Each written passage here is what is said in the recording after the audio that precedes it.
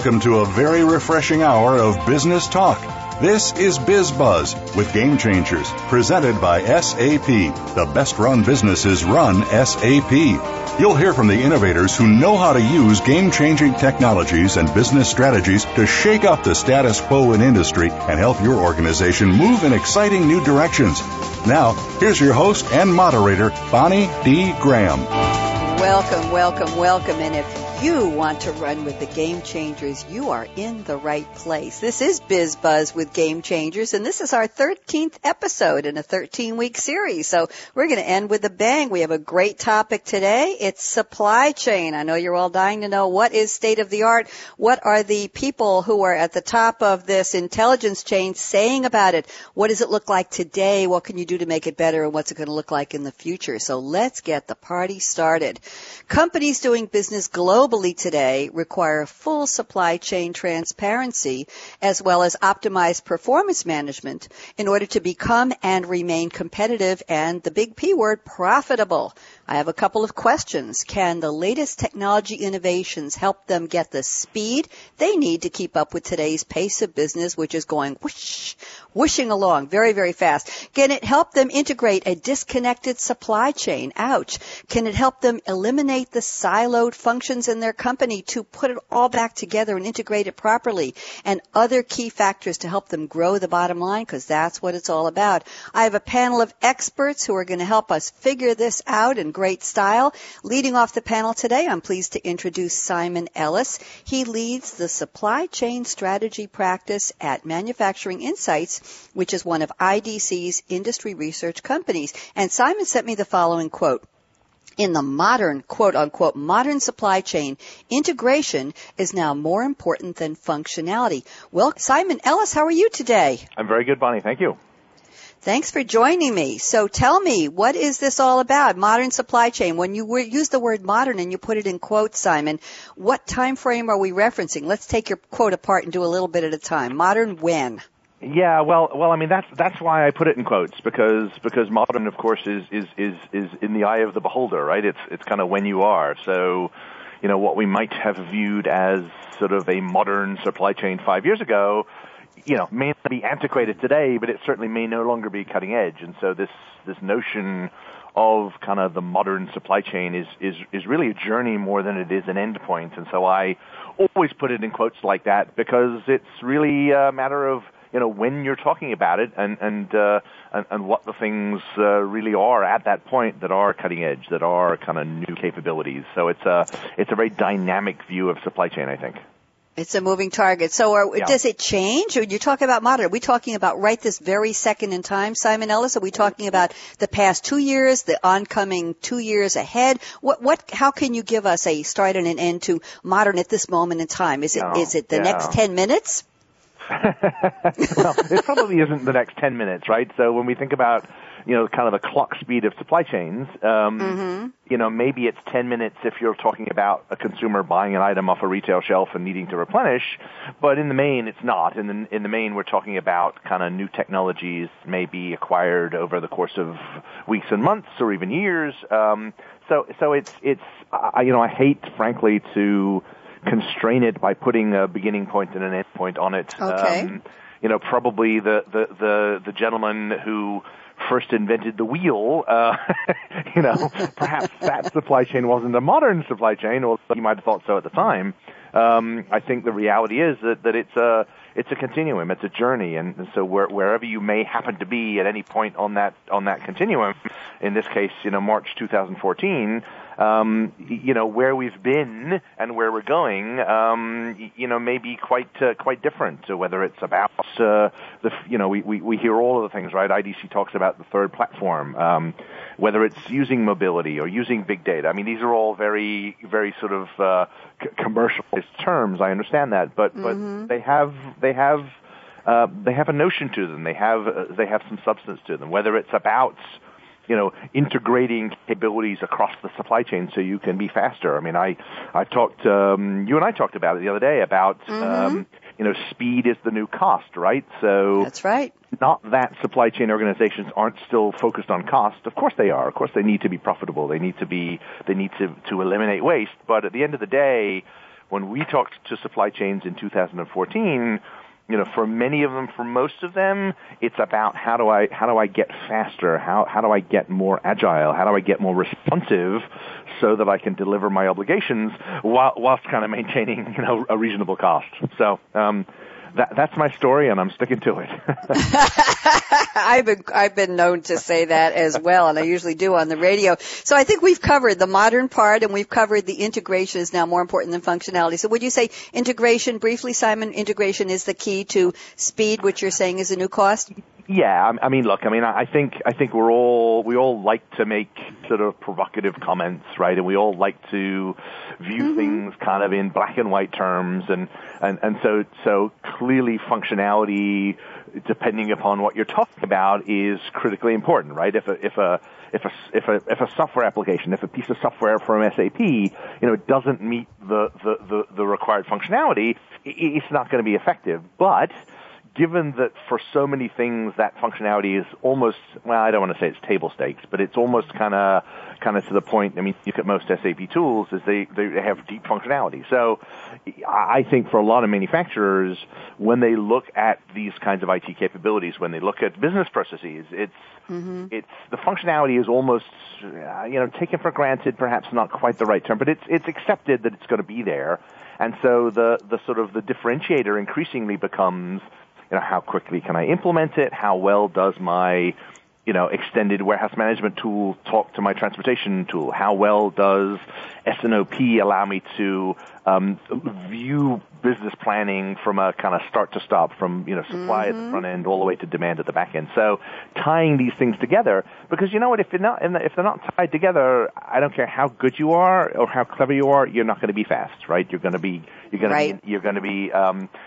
slowed by that kind of information latency and that collaborative latency. And so that, I think, is why, for me, this kind of provocative notion that integration is now more important than functionality is a fun comment, because functionality is important, but for so many companies, where they aren't very good is in kind of integrating all these things together within their supply chains.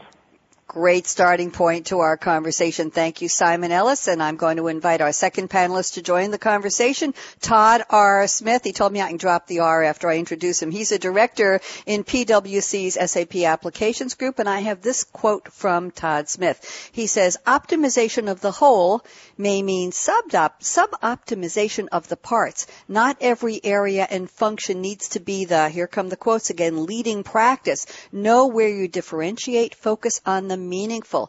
Todd Smith, welcome to BizBuzz with Game Changers. How are you today? I'm great, Bonnie. How are you today?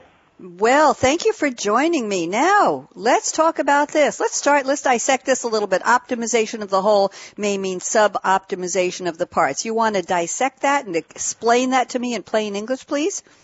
Well, a lot of times when you look at, and kind of going back to what Simon was indicating of, trying to optimize the entire supply chain, front to back, top to bottom, inside to outside, and outside to in, sometimes that's a lot to try to tackle. And so when you try to optimize your end-to-end supply chain, there may be specific steps or functions in there that wind up with extra steps, extra functionality, more work than what they're doing today. And so in order to get an overall effective supply chain end-to-end, there may be additional data, additional functions, additional steps required at certain parts or pieces or functions in the supply chain. And so obviously that adds additional work, additional effort, in some cases additional time, but that may still allow you to get to market faster, get to your customer faster. Going back to the speed idea that Simon was mentioning, that getting to market, getting the product out is the key optimum lever. Todd, could we compress this and use the word prioritize, where you need to optimize, look at that piece, and don't worry about everything being done at the same time? In other words, focus on what the priorities that's going to get you to your goal faster. Is that what we're talking about?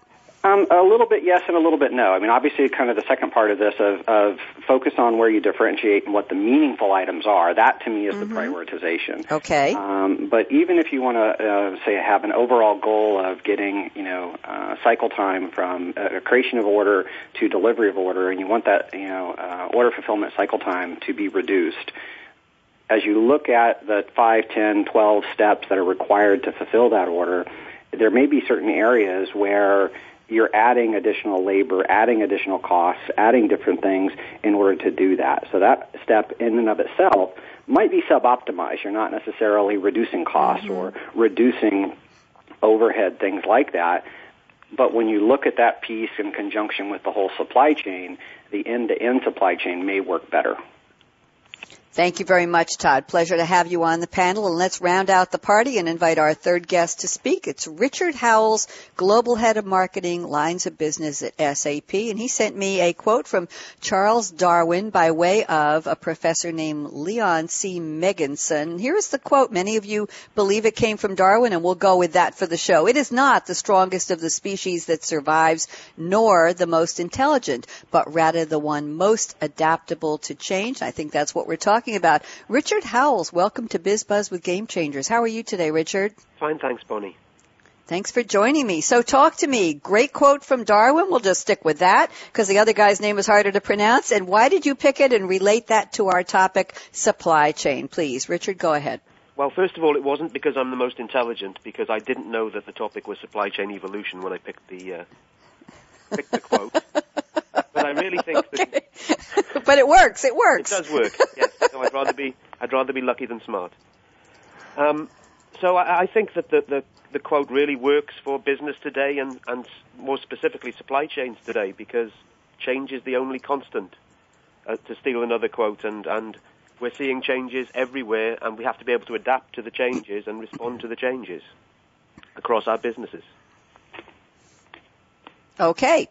And you want to relate this to what we've been talking about with Simon and Todd we're talking about prioritizing sub-optimization of the parts with Todd, and we talked about our topic today, which is speed is the new cost in the supply chain evolution. How would the one most adaptable to change win on these criteria? Richard? Well, first of all, with the clock speed comment that Simon made, obviously, all of your competitors are already also trying to change and adapt to the business realities, and the quickest there, will win. From a sub-optimization of the parts, I would say that I would tie that in again to one of Simon's comments around integration.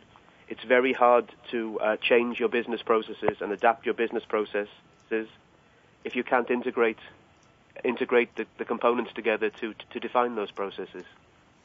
Okay. Thank you very much, Richard. And now I have a very tough question for my panel. I'm going to ask you all in turn, Simon, then Todd, then Richard. What's in your cup today? Because BizBuzz with Game Changers is part of our umbrella flagship show called Coffee Break with Game Changers. I'm dying to know, what are you drinking, or what do you wish you were drinking? Simon, start me off. What's in the cup? What's fueling you today? Yeah. So I'm going to answer the question quite literally. But preface it by saying that I hate coffee, always have. I don't believe that I've actually drunk a complete cup of coffee in my life. Wow. However, I am English born, and so I'm a tea drinker. But I'm a tea drinking snob, so I only drink tea if I have a choice. I only drink tea that comes from the UK, and I routinely order a pallet of PG Tips tea bags. About once every 6 months from England, which is my preferred brand of tea. That is what I drink when I have the choice, and that is what I have now. Now, Simon, what flavor are you drinking? And repeat the brand name again. I want to know what it is. Repeat it slowly, and what are you drinking? It's PG Tips. It's a very Okay. very popular brand of tea in the UK. And no tea drinker worth their salt will drink anything other than regular tea. None of this flavored. I don't think I can use vernacular on this, so I won't. I won't say what I usually tell people. But yeah, no, any of this lemon lift. Yes, I know. Or constant, whatever it may be. This is not tea. It's the weird permutations. Is a purist black tea drinker, and that's you're a purist. I can tell. We appreciate that, and you don't have to love coffee to be on this show. Coffee drinking is not a requirement, Simon. So you're in good company. Good. We had a guest from the UK about a year ago on one of our radio shows, one of our Game Changer shows, who gave instructions, precise, exacting, demanding instructions on how thick the teacup should be, what kind of china, what the edge of the lip should be like, and the temperature of the water. And he gave us, he said, if you're making tea, you have to do it right. It was a charming recipe for good tea. So thank you very much. Yeah, no, I have on many occasions made the comment that no American can actually make a decent cup of tea. He said the same thing. Darn it. So he said the same thing. Absolutely. Todd R. Smith at PwC. What are you drinking today? You don't have to top that one. Just tell me the truth. What's in your cup, Todd? Well, would it be bad to say that I'm drinking Arizona tea at this point? Whatever you like, my dear. You're an American, so it's okay.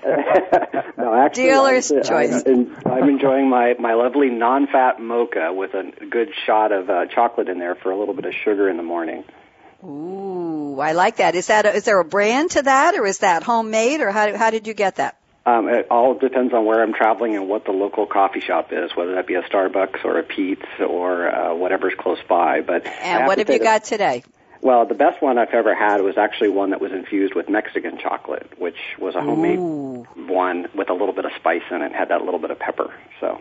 Oh, I like that. Pepper and chocolate go very well. Thank you, Todd. And Richard Howells, what's in your cup today? Well, first of all, I have to say I'm British as well, and my wife is American, and she drinks PG Tips as well. So she's been converted.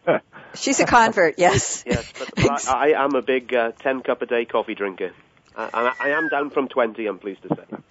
Wow. And are they all what I call high test, fully loaded, or do you bother to switch to decaf at some point? No, I'm fully wired. I actually got an espresso machine for Christmas because I wanted to reduce my intake, and the individual cups is a great way of doing that because it's more effort to make an individual cup than a pot. So that's true. I don't drink a pot anymore. I'm picking up my, what am I getting, a Keurig Mini. I just ordered it in red to go with my newly redesigned kitchen. I'm picking it up from Macy's tomorrow, so I'll let you know what I think of all of that. By the way, they don't let Bonnie have caffeine on show days. Woohoo! I want to thank my panelists for a great opening segment. We're off to a great start. You're listening to Biz Buzz with Game Changers Radio, presented by SAP. My panel today is Simon Ellis at IDC, Todd R. Smith. Yeah, we'll keep the Todd R. I like that, at PwC, and Richard Howells at SAP. Our topic today is supply chain evolution. Speed is the new cost. If you're not sure what that means, you better stick around because this could be do or die for your manufacturing business. We'll have a lot more when we come back with the roundtable. Don't even think of touching that mouse, that app, that dial. You know the drill. Tom Flanagan, thanks for tweeting. He's capturing all of your words of wisdom, my panelists' words of wisdom, at hashtag SAP Radio. So come on Twitter and join the party. I'm Bonnie D. Graham. We'll be right back. Brad, out.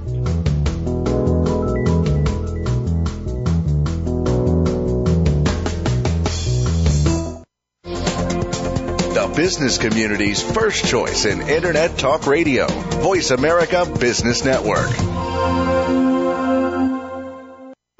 Business models have a short shelf life. Today's reality, given shifting technologies, real-time information, and collaboration across time zones, competitive advantage increasingly resides in speed to market and in the cloud. The bottom line? Technology cycles will continue to shorten, making business planning cycles less realistic and strategies less tenable. You need to become a savvy innovator who looks ahead to the next technology trend and its applications to tomorrow's business and industry strategy. BizBuzz with Game Changers is presented by SAP. Visit www.sap.com. When it comes to business, you'll find the experts here. Voice America Business Network.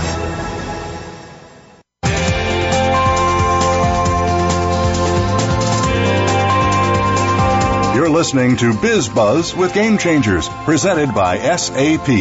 Email your comments and questions to bonnie.d.graham@sap.com. And you're invited to tweet during and after the live show at Twitter #SAPRADIO. Now, let's get back to BizBuzz with Game Changers.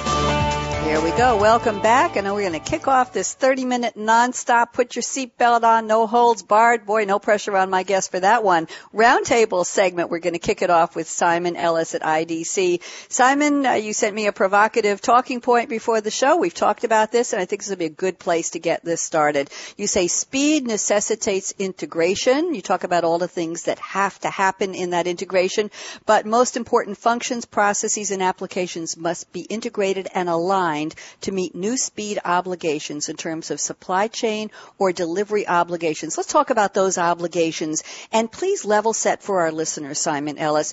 What kind of manufacturing are we talking about? Or is it everybody, everywhere, any size, newbie, established, behemoth, giant? Who are we talking to, and what kind of integration is required at what level of the maturity of the business? Let's go with that. Yeah. Well, Bonnie, I think that so my instinctive reaction to that is to say that we're talking about all manufacturers of all sizes, of all levels of sophistication. I mean, I worked for many years for Unilever before I joined IDC, and spent a lot of time working with Walmart, who we've hopefully all heard of. And I always remember somebody from Walmart saying to me, we hold our smallest suppliers, so a supplier at Walmart is a manufacturer, right? So Walmart said to me, we hold our smallest suppliers to the same standards as we hold Unilever or Procter & Gamble. So I think to assume somehow that smallness or newness necessarily means less sophistication or less obligations, I think is flawed. I think it doesn't. I think now there's clearly different levels of resources available to small companies versus large companies, and so that tends to drive the prioritization process, perhaps a bit more extremely with smaller companies than it does with larger ones. But I don't tend to worry all that much about which industry, which manufacturer, which size. I tend to view these supply chain challenges as being universal. And areas where just about every company can draw some inspiration and can draw some insight. Simon, but if we look at a small company that's just getting going, isn't it easier for them to start out with great integration from the get-go rather than having to undo the shall we say, the mistakes of being legacy, or having to undo bad habits, if you will? Isn't it easier to say, this is great advice if somebody's listening today? Sure. I'm a new manufacturer. I'm lean. I'm mean. I'm efficient. I'm a lean, mean fighting machine. And this is going to help me integrate and stay integrated. Isn't that true, that a smaller company would have a better chance of keeping on target with integration and speed from the start? I would suggest that there is that opportunity. I don't know that opportunity is always fully leveraged, but no, I mean, you're right. I mean, if you, if you are, it's the sort of the classic innovator's dilemma again, right? So if you're an old business, you've been around for 100 years, and you have 100 years worth of culture and waste and infrastructure and all this sort of stuff. Sure, I mean, it can be a daunting task to kind of reinvent yourself, which is at the core of the innovator's dilemma, right? So, right. Whereas if you're a small business, you're a new business. I mean, I think these days we tend to think of the new ways of doing things as kind of creative and inspirational, and we use them a lot as examples. And because I think they're exactly what you say, is they're companies who kind of were born in the information age, had the opportunity, to see hopefully all the mistakes that other companies have made and not make them. It's that classic comment, right? About or try. Right, about sort of if you don't understand your past mistakes, you're doomed to repeat them, or some variation something like that. I want to bring in Todd Smith and Richard Howells to comment on this in terms of the applicability of our conversation to different sizes and sophistication and maturity of companies, and is in fact integration the key to speed. Todd Smith, talk to me. Well, I have to agree that I think every supply chain company or any company that has a supply chain can definitely benefit from integration. I would challenge a little bit that is it the same to every company in every market? Probably not. I think it depends on, the area you service, the area you focus, where your product or service fits. And specifically, obviously, when you look at what's going on in the market today, and I'll start on the consumer side, most of the consumers are looking for very fast, turnaround time. I want to be able to place my order and have immediate delivery, and whether that be, I'm going to a brick and mortar store and picking it up, or whether that be that it's delivered to me within an hour. I think on the consumer side, that drives a lot more speed, which obviously drives a lot more integration. I think when you look on, some of the upstream manufacturing companies where you get up all the way up into, chemicals and things like that that might feed a plastics, supplier, those are probably a little less adaptive because they're a little bit further removed from the end market. And so, although I think everybody can benefit from innovation and integration, I think where you're going to see the big focus are really the market-facing companies. Okay, and Richard Howells, chime in, please, before we move the needle to another topic. Go ahead, Richard. Absolutely. As a consumer, I don't care when I'm buying something what size the company is from. I expect it now. I expect the best quality, and I expect it shipped at the right price and quality. So it really doesn't matter to me as a consumer. So you have to have the processes in place, regardless of the size of company, to be able to satisfy that demand.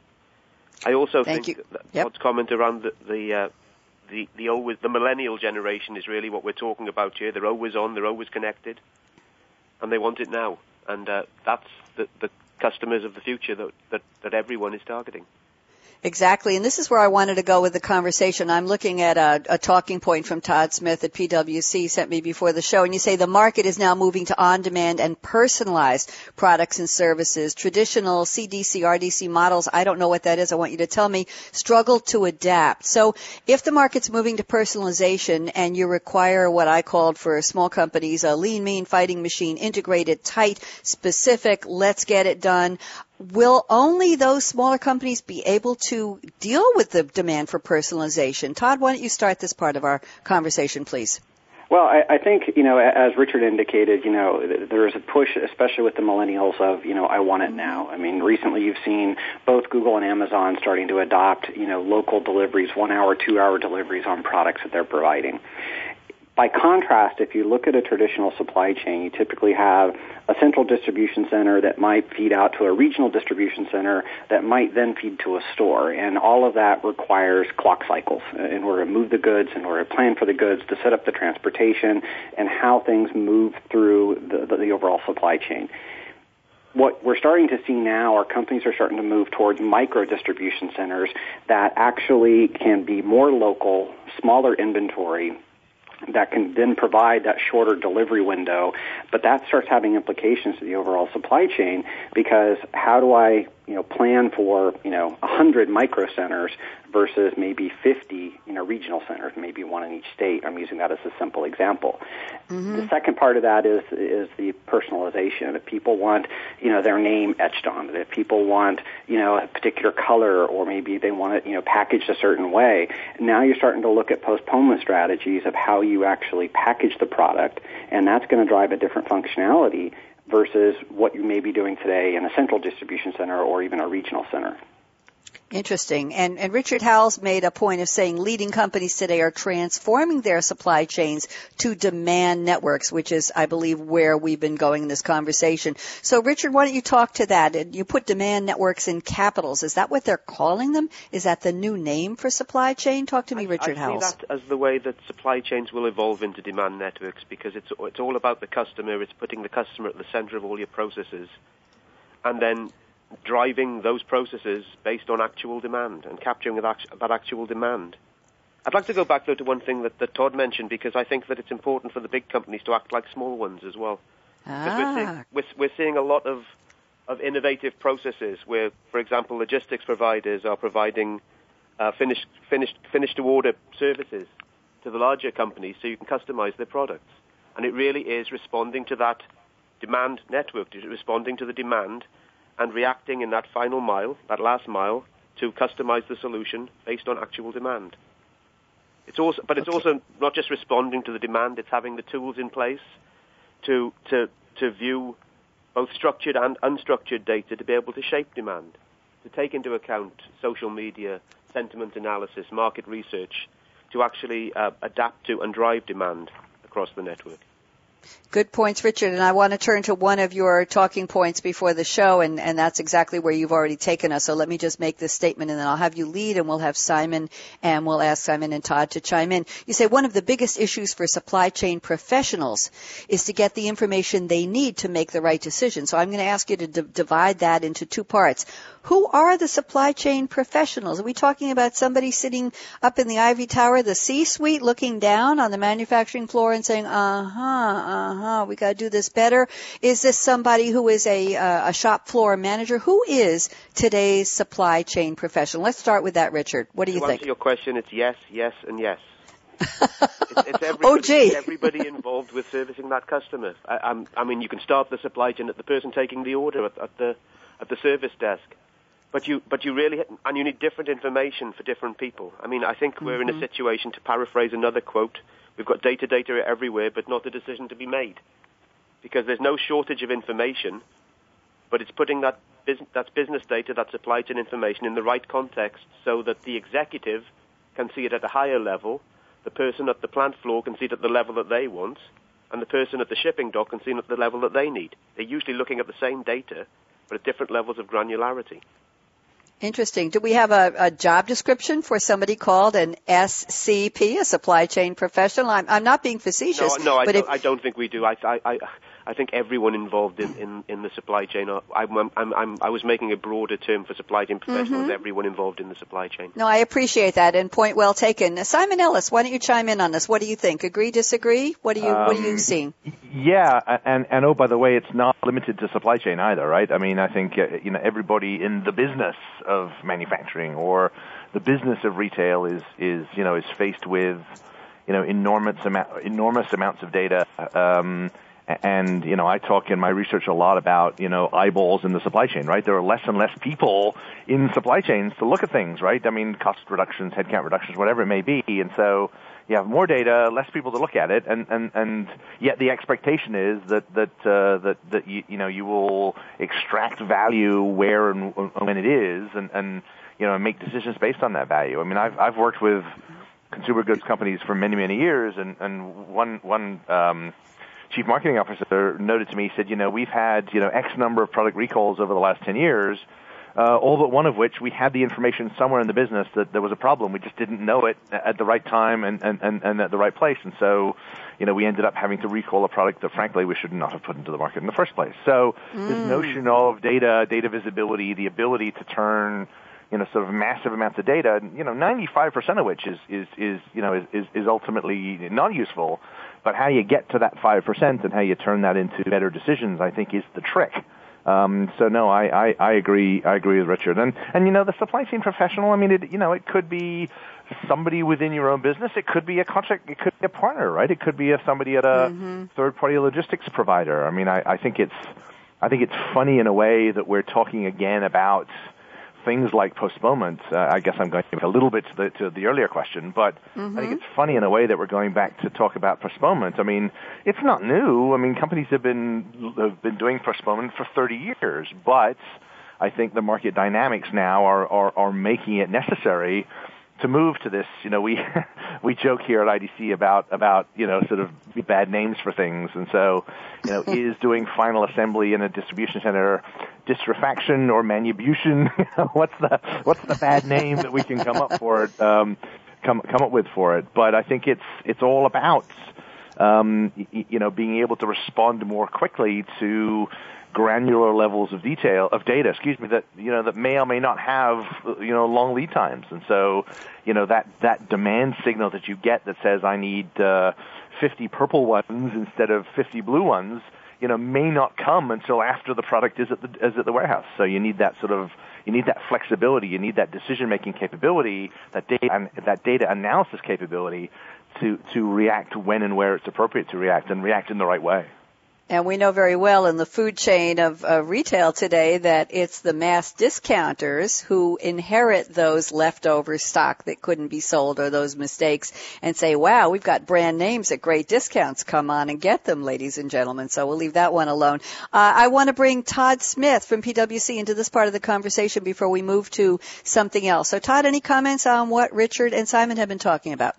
A few things, and I'm going to kind of stitch a few comments together. If I go back to the basics around speed, a lot of companies are looking at how do I get product to market quicker, how do I satisfy customer demand quicker, tying back to ultimately speed, and as you noted at the kickoff, Bonnie, it all comes back to the big P for profit.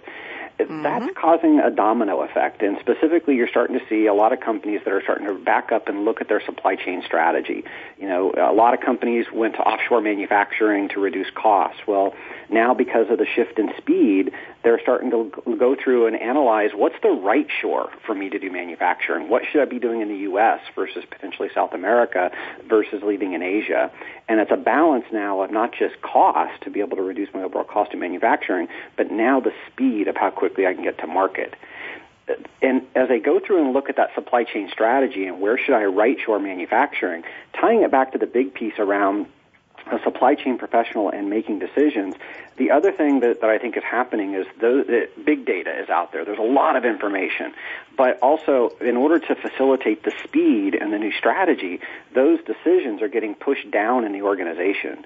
So instead of a supply chain executive, a vice president of manufacturing, or a COO waiting to see the weekly report or even the monthly report and then making a corrective action, those decisions are now being shortened also. And so you're needing someone on the line to actually identify a problem and be able to make a decision quicker, and whether that be to, shift more blue to, market one versus less purple, or whether it be a quality issue or whatever the case may be, those decisions and those reports are getting pushed down lower in the organization simply to facilitate the speed and the strategy that needs to be in place to satisfy the market. Thank you, Todd. Anybody else have a comment on the speed issue? Because I want to move to sustainability, and I'm going to ask Todd to start that off. But Richard or Bonnie, Simon, anything? Yeah, Simon here. Just a quick comment. I think that one of the things that I've been trying to get manufacturers to think about is that there's value to speed, right? That there's cost inherent in slowness, and I published some supply chain predictions a couple of years ago, and one of them was that, manufacturers would finally realize that very long lead times have an inherent cost to them, and that they would factor that in when, as Todd was alluding to before, when they think about global sourcing. And nearshoring is all the rage now, but, some years ago when it wasn't all the rage, we were talking about this and saying, hang on a second, think about cost in a broader sense. And you know what? Speed has value, and when you're slow, that has underlying cost. And I think many manufacturers now get that, which is a good thing. Thank you, Simon. I want to move us in a different direction. We've got about 9 minutes until our break at 47 after, so just giving you a time set here. Todd Smith, I'd like to talk about sustainability, the S word. I don't think it's a 4-letter word. I think it's turning into a good word. And you're looking back historically. You sent me the following comment. Historically, many companies looked at sustainability in quotes and going green in quotes as something they, and here's the big quote, should do. Yes, big brother, big sister, mommy and daddy was saying you should do that. Now you added, today more and more companies are leveraging sustainability for a competitive advantage. Everything from cost reductions, improvements, customer satisfaction, gaining market share. So it's in fashion. Talk to me about sustainability, Todd, and then we'll ask Richard and Simon to jump in as well. Go ahead, Todd. Well, and I think, those quotes, I think kind of, to me resonate. If you back up, even 5-10 years ago, there was a lot of push for manufacturers to try to move towards sustainability. And a lot of companies felt that what that meant was, implementing a recycling program or offering employees a discount for carpooling. Started the push of letting a few employees starting to work remote. And that's how companies felt, they were going green. Obviously, in the last 5 years, there's been a lot more push around this, and it's become a lot more prevalent. And companies are finding that they can actually set up a sustainable supply chain that actually helps them reduce costs. Whether that be from a CO emissions perspective and trying to reduce the number of touches and the number of trucks that I use in the supply chain, which goes back to the speed, the latency, the cost issues, but also just the sustainability environmental impacts of using less ground transportation, working with transportation providers that are using natural gas vehicles instead of diesel-powered vehicles.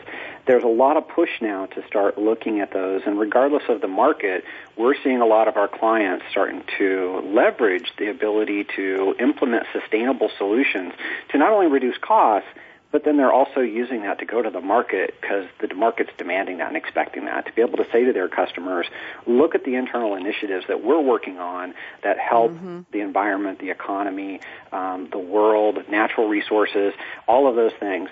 Those things are just going to continue to, I think, to build in the marketplace.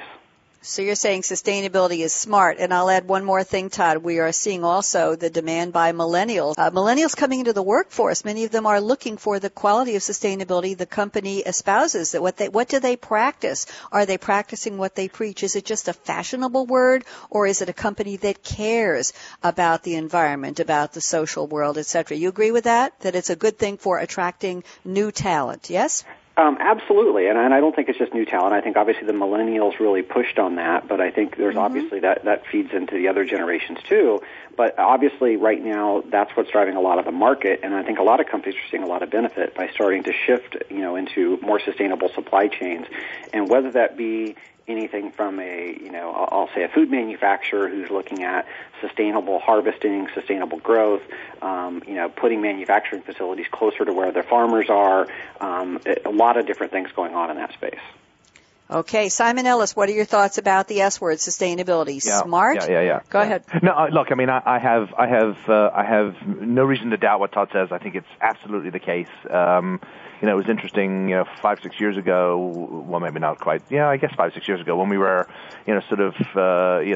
facing the Great Recession, we saw a lot of sustainability projects kind of recast as cost reduction ones, right? So I think that's absolutely true. I think my perspective on this is I mean, if not, it's not unique, I guess, but it's certainly maybe a little different because, I grew up in my career talking about sustainability as a very different thing. It wasn't, the companies I've worked for were all very concerned about the environment. They were all felt that it was important for them to be stewards of the environment and protect the environment where they could, water consumption, energy consumption, all those kinds of things. But sustainability wasn't that, or wasn't just that. It was principally about how do I ensure that I behave in a way such that the ingredients that I need for my products are always going to be available, right? That they're sustainable. So if it's about, Richard and I were talking about this just last week. If it's about, if I need 100 metric tons of diced tomatoes every year for my spaghetti sauce business, I want to behave in such a way that supply is sustainable. And so for me, that's what sustainability means. And I must confess, I guess I'm stuck in the late 90s because when people say sustainability, that's where I always go first. And then I have to kind of switch my thinking because I think increasingly sustainability has become this sort of view of being that kind of environmental steward and being efficient about consuming resources, which is critically important. But again, to me, it's not really what I think of when I think of sustainability. So I'm probably an oddity in that regard. Interesting. Richard Howells, sustainability, what do you think? I'm all for it. I mean, it's obviously... Well, that's good to know. It's the right thing to do. Join the party. But it's obviously... What I'm seeing is that the best business practices are often sustainable practices as well, and green practices, and that's the way that people and companies that I'm working with are looking at this at the moment, is what's best for the company and the environment. And they usually come hand in hand. I mean, being able to restrict trade with certain countries and with certain suppliers, having alternate sourcing processes in place if there's an issue with suppliers or with the supply chain, being able to track and trace products and products genealogy in the case of product recall are all good best practices, and they're also help you become more sustainable as a company. Richard, I want you to take us into one more topic area before we go to break. We've got about 3 minutes till break maximum, so I'm going to keep it short for each of you. Volatile markets. You say this is one of the two major trends that are here to stay. One is volatile markets. The other is growing logistics complexity. When you say volatile markets, you're talking about the market that's receiving the goods the manufacturer is producing, or volatile markets in terms of raw materials and resources and talent supply. So what kind of volatile markets are you talking about? When I'm talking about volatile markets, I'm really talking, in my definition, around the volatile demand. We already talked about the millennial generation being a big driving factor, which means that their changes with like a whim. If you see a bad report on Twitter about a product, it'll go viral. If you see a good report, it won't go viral. So bad news travels fast in a social environment. I'm also talking about the volatile markets in the shifting markets. For example, the emerging middle classes or the growing middle classes in the emerging markets. It's estimated there's going to be 5 billion additional people in those markets over the next 5 years. And that will adjust and increase the volatility of both demand and supply moving forward. Thank you, Richard. You know what? I'm going to give you all a break. You've been working very, very hard. It's been a 30-minute marathon roundtable, covered a lot of topics here. I'm speaking today with Simon Ellis at IDC, Todd R. Smith at PwC, and Richard Howells at SAP. Hey, all of the companies have just 3 letters in their names. That's so cool. So I want to take a break. We're going to come back with the crystal ball round. I'm going to ask Simon and Richard and Todd in the original order, Simon, Todd, and Richard, what do you see 5 years ahead? If we met again, and I certainly hope we do 5 years from today, what would we be talking about in terms of how has the supply chain evolved? Speed being the new cost. We'll be talking about 5 years from today. I'm Bonnie D. Graham. You're listening to Biz Buzz with Game Changers presented by SAP. We'll be right back. Don't even think of touching that dial, that mouse, that app. Brad out.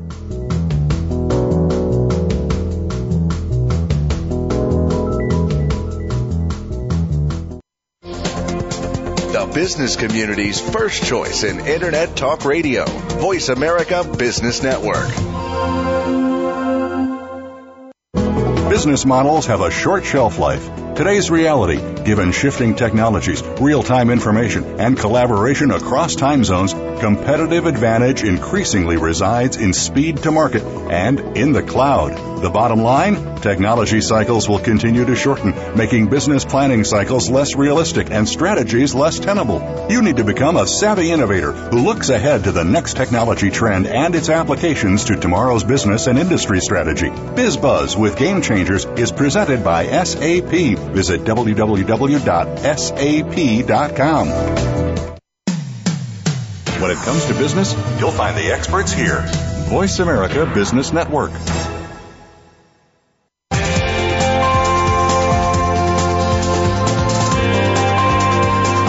You're listening to Biz Buzz with Game Changers, presented by SAP. Email your comments and questions to bonnie.d.graham@sap.com. And you're invited to tweet during and after the live show at Twitter #SAPRADIO.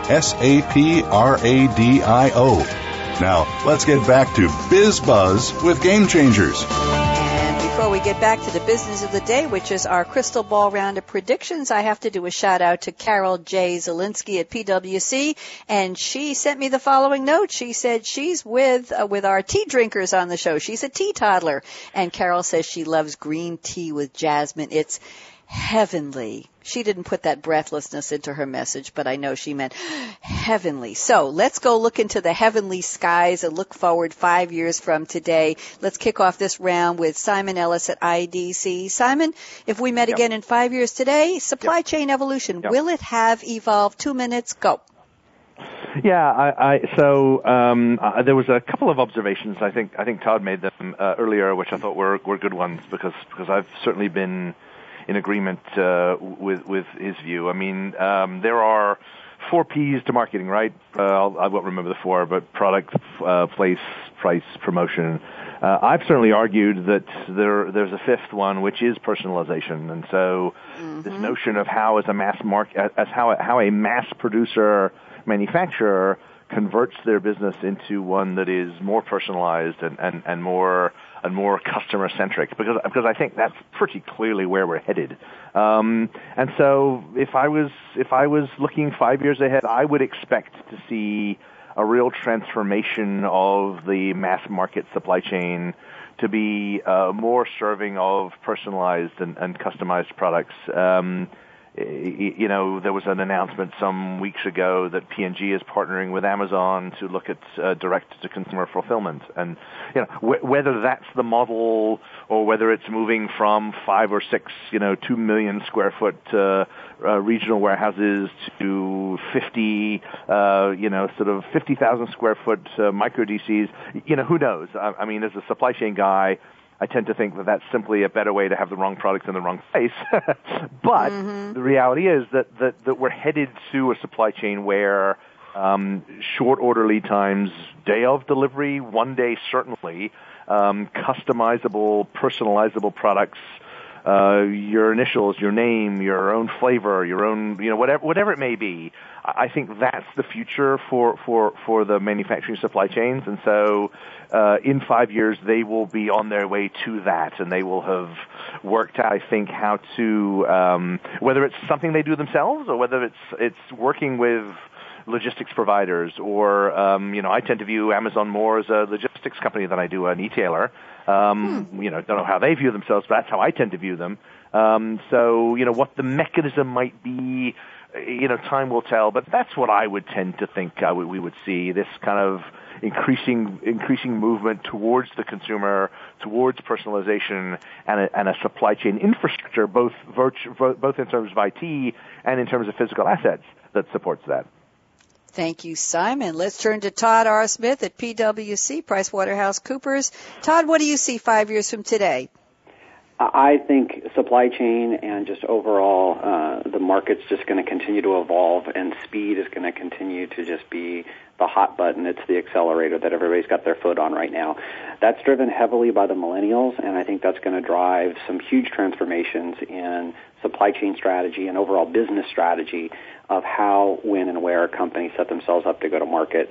I think when you start thinking about the shifts in strategy, going back to kind of my opening quote and just capping off on what Simon said, the move from, potentially 50 regional distribution centers to 200 micro distribution centers, big shift in strategy there, adds a layer of complexity because I've got that much more planning. But I also think the need for speed is going to come about with solutions where MRP is going to not be run every 2 weeks or every week, but you're going to see acceleration MRP runs to daily runs on MRP, so that I can adjust my demand and react to those market conditions and be able to see customer sentiment and what's going on and be able to adjust real time to what's happening in the market. I think the companies that can do that and can figure out a way to integrate their supply chain, their providers, connecting up with the third-party logistics folks, with their freight providers, and even potentially with their offshore manufacturing organizations, those are going to be the companies that are going to start emerging as the leaders. Some of the bigger companies that may be a little slower to adapt, I think you're going to see them starting to fall behind. Okay, and question for you, will this part of the business of manufacturing, supply chain, will it be attracting millennials in the workforce saying, hey, I want to be part of this shift, I want to be part of this efficiency and this integration and this understanding of personalized requirements and the demands of the social voices out there? Will millennials say, this is an area I want to work in? What do you think, Todd? Will it be sexy enough for millennials? I actually think it is going to be, because I think supply chain, instead of being, the warehouses and everything else, is going to become very data-centric. It's going to be looking at a lot of integration, a lot of different touch points, what that may mean to, sustainability, going green, and that's becoming part of the conversation and part of the equation as far as what's my supply chain strategy and what's my best place to put my locations, my offices, my DCs, my micro distribution centers, that allows me that time to market, reduces my cost, and has benefit because it reduces my overall carbon footprint and what's happening from my overall sustainability as far as my supply chain and my providers go.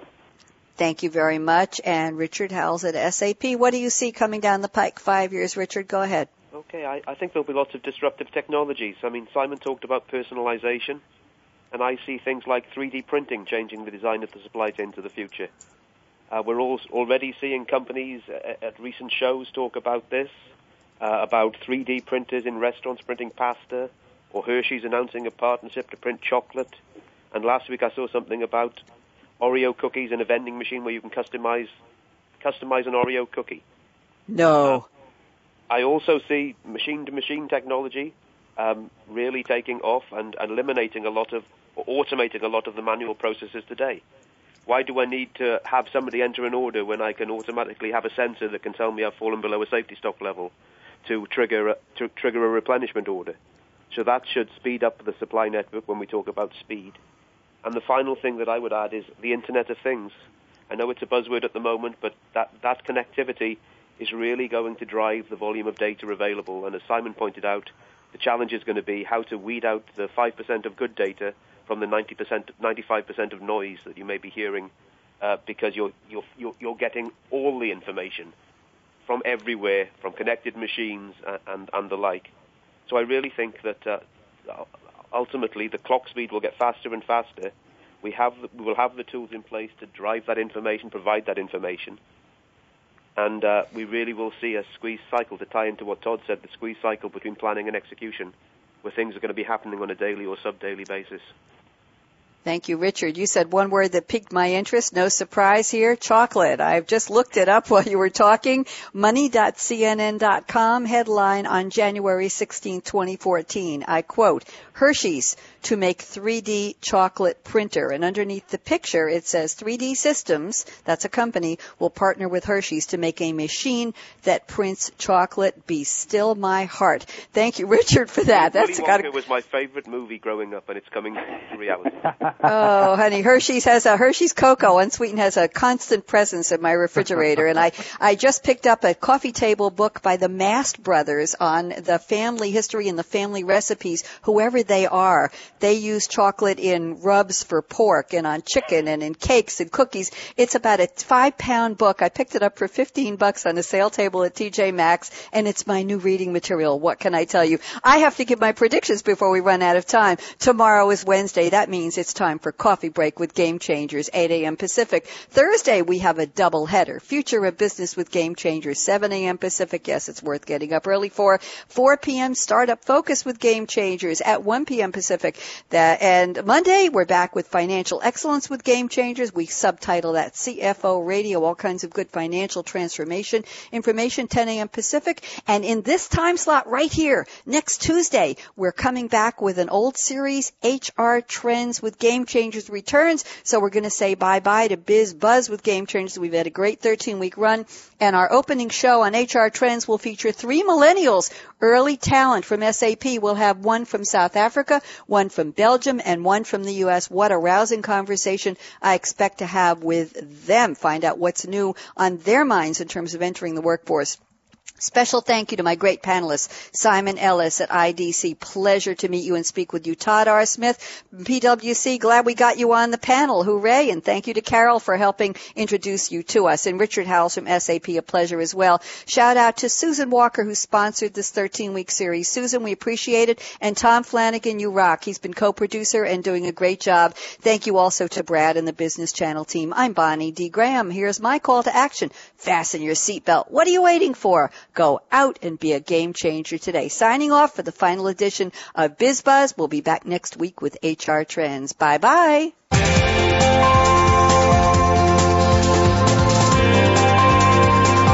Thanks again for tuning in to BizBuzz with Game Changers, presented by SAP. The best-run businesses run SAP. To keep the conversation going, tweet your questions and comments to Twitter, #SAPRADIO. Please join host Bonnie D. Graham again next Tuesday morning at 9 a.m. Pacific Time, 12 noon Eastern Time on the Business Channel. We wish you a positively game-changing week.